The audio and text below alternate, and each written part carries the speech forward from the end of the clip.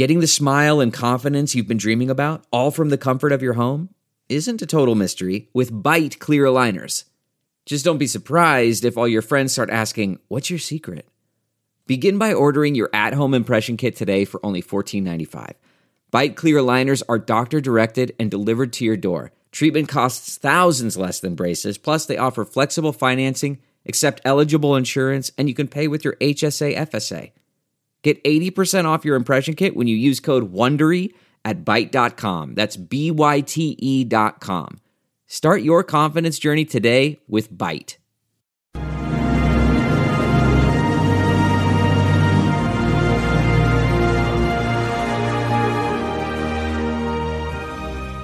Hi, everyone. Judge Andrew Napolitano here for Judging Freedom. Today is Tuesday, February 21st, 2023. It's about 4:44 in the afternoon here on the East Coast of the United States.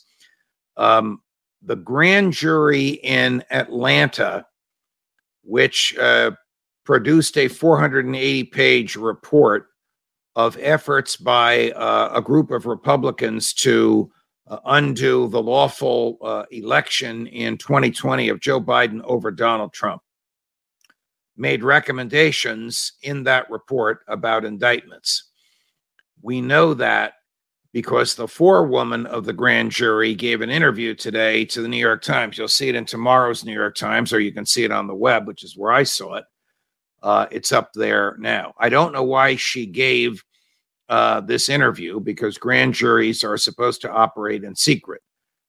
However, generally, once the grand jury no longer exists, the reason for the secrecy dissipates and the courts don't get aggravated or animated over breaking the secrecy.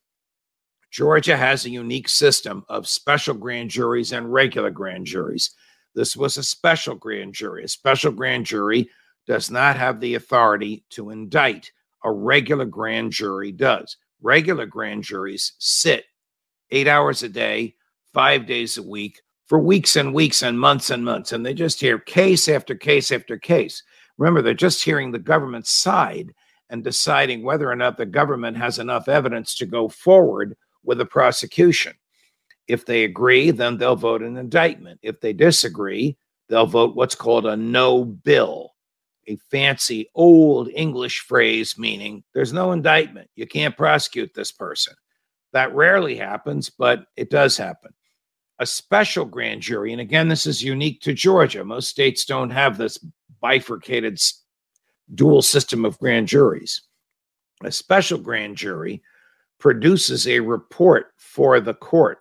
Special grand jury could investigate some aspect of how the government does its job and find a lot of flaws in the way the government does its job, but no crimes. So it's not going to indict anybody, but it's going to produce a report and give the report to whoever in the government is in charge of whatever part of the government the special grand jury investigated.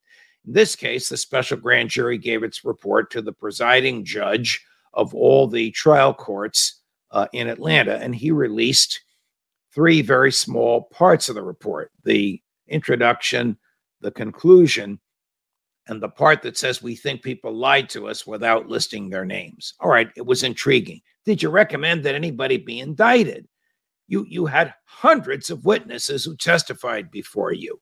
Your targets were all those Republicans who filed phony documents claiming that they actually had been chosen by the voters of Georgia and that they were the electors sent to the Electoral College to vote for Donald Trump, whereas in reality, the voters in Georgia chose the Democratic electors sent to the Electoral College to vote for Joe Biden. You also examined documents that were filed by those phony electors because they committed perjury by signing documents or that in which they lied under oath. You also interviewed people who concocted this, and you heard testimony about others who concocted it. So there's a long list of potential people who could be indicted by another grand jury, by a regular grand jury. In my opinion, the regular grand jury is meeting even as I speak, even though it's after 4:30 in the afternoon on the East Coast, which is usually when courthouses shut down and grand juries go home for the day. This grand jury, I believe, is working overtime to crank out these indictments. This grand jury will be the most dangerous to Donald Trump. I believe that this grand jury will indict him along with others in his inner circle who participated in this scheme to defeat the wishes of the voters in the state of Georgia. And I think those indictments are coming soon. Now, when the reporter for the New York Times pressed this forewoman, did you indict so-and-so? Did you indict so-and-so? She said, I'm not going to tell you. I can't tell you. We didn't indict anybody. Okay. Did you recommend the indictment of so-and-so? No answer. How about so-and-so? No answer. Did you recommend an indictment of Donald Trump? Here's her answer. Quote, you're not going to be shocked. It's not rocket science. You won't be too surprised. Now, you can interpret that however you want. I interpret it as a recommendation that Donald Trump be indicted. But again, this is just a recommendation by a grand jury that heard all this evidence, all this testimony, saw all this evidence and can't indict. The grand jury report will be read aloud. The grand jury testimony that the special grand jury heard will be read aloud to the indicting grand jury. They don't have to see the witnesses. They don't have to testify again. But I think it's pretty clear that that special grand jury recommended the indictment of the former president of the United States. And if I were his lawyers, I'd be expecting it. In fact, if I were his lawyers, I'd do more than expect it. I'd be negotiating with the prosecutor right now.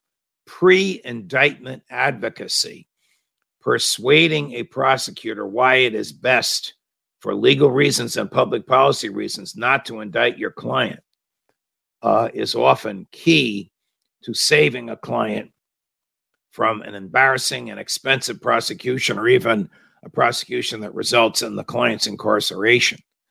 It's a below the radar, quiet time to sit down with the prosecutor, to examine all of her evidence, and to demonstrate how you can refute that evidence and persuade her why an indictment is not in her best interest or in the best interest of the people of Georgia. That should be going on as we speak, particularly after this interview with the foreperson of the special grand jury came out. If Donald Trump's lawyers are doing nothing, if they are not communicating with the prosecutor of Fulton County, Georgia, they are not doing their client a service. Pre-indictment advocacy, Mr. President, if you're watching this, can be the most effective time to save a client whose the government's case against him is weak or has defects in it. Now's the time to point them out. Because if you point it out after indictment, the government's not going to back down. Occasionally they do, but it's very, very rare. You want the government to back down. The time to do it is now, before the grand jury returns the indictment. I think it's pretty clear that they plan to seek one of the president, and I hope his lawyers will take this advice. Judge, more as we get it, of course. More is going to come out on this almost every day now, or any day now. Judge Napolitano for Judging Freedom.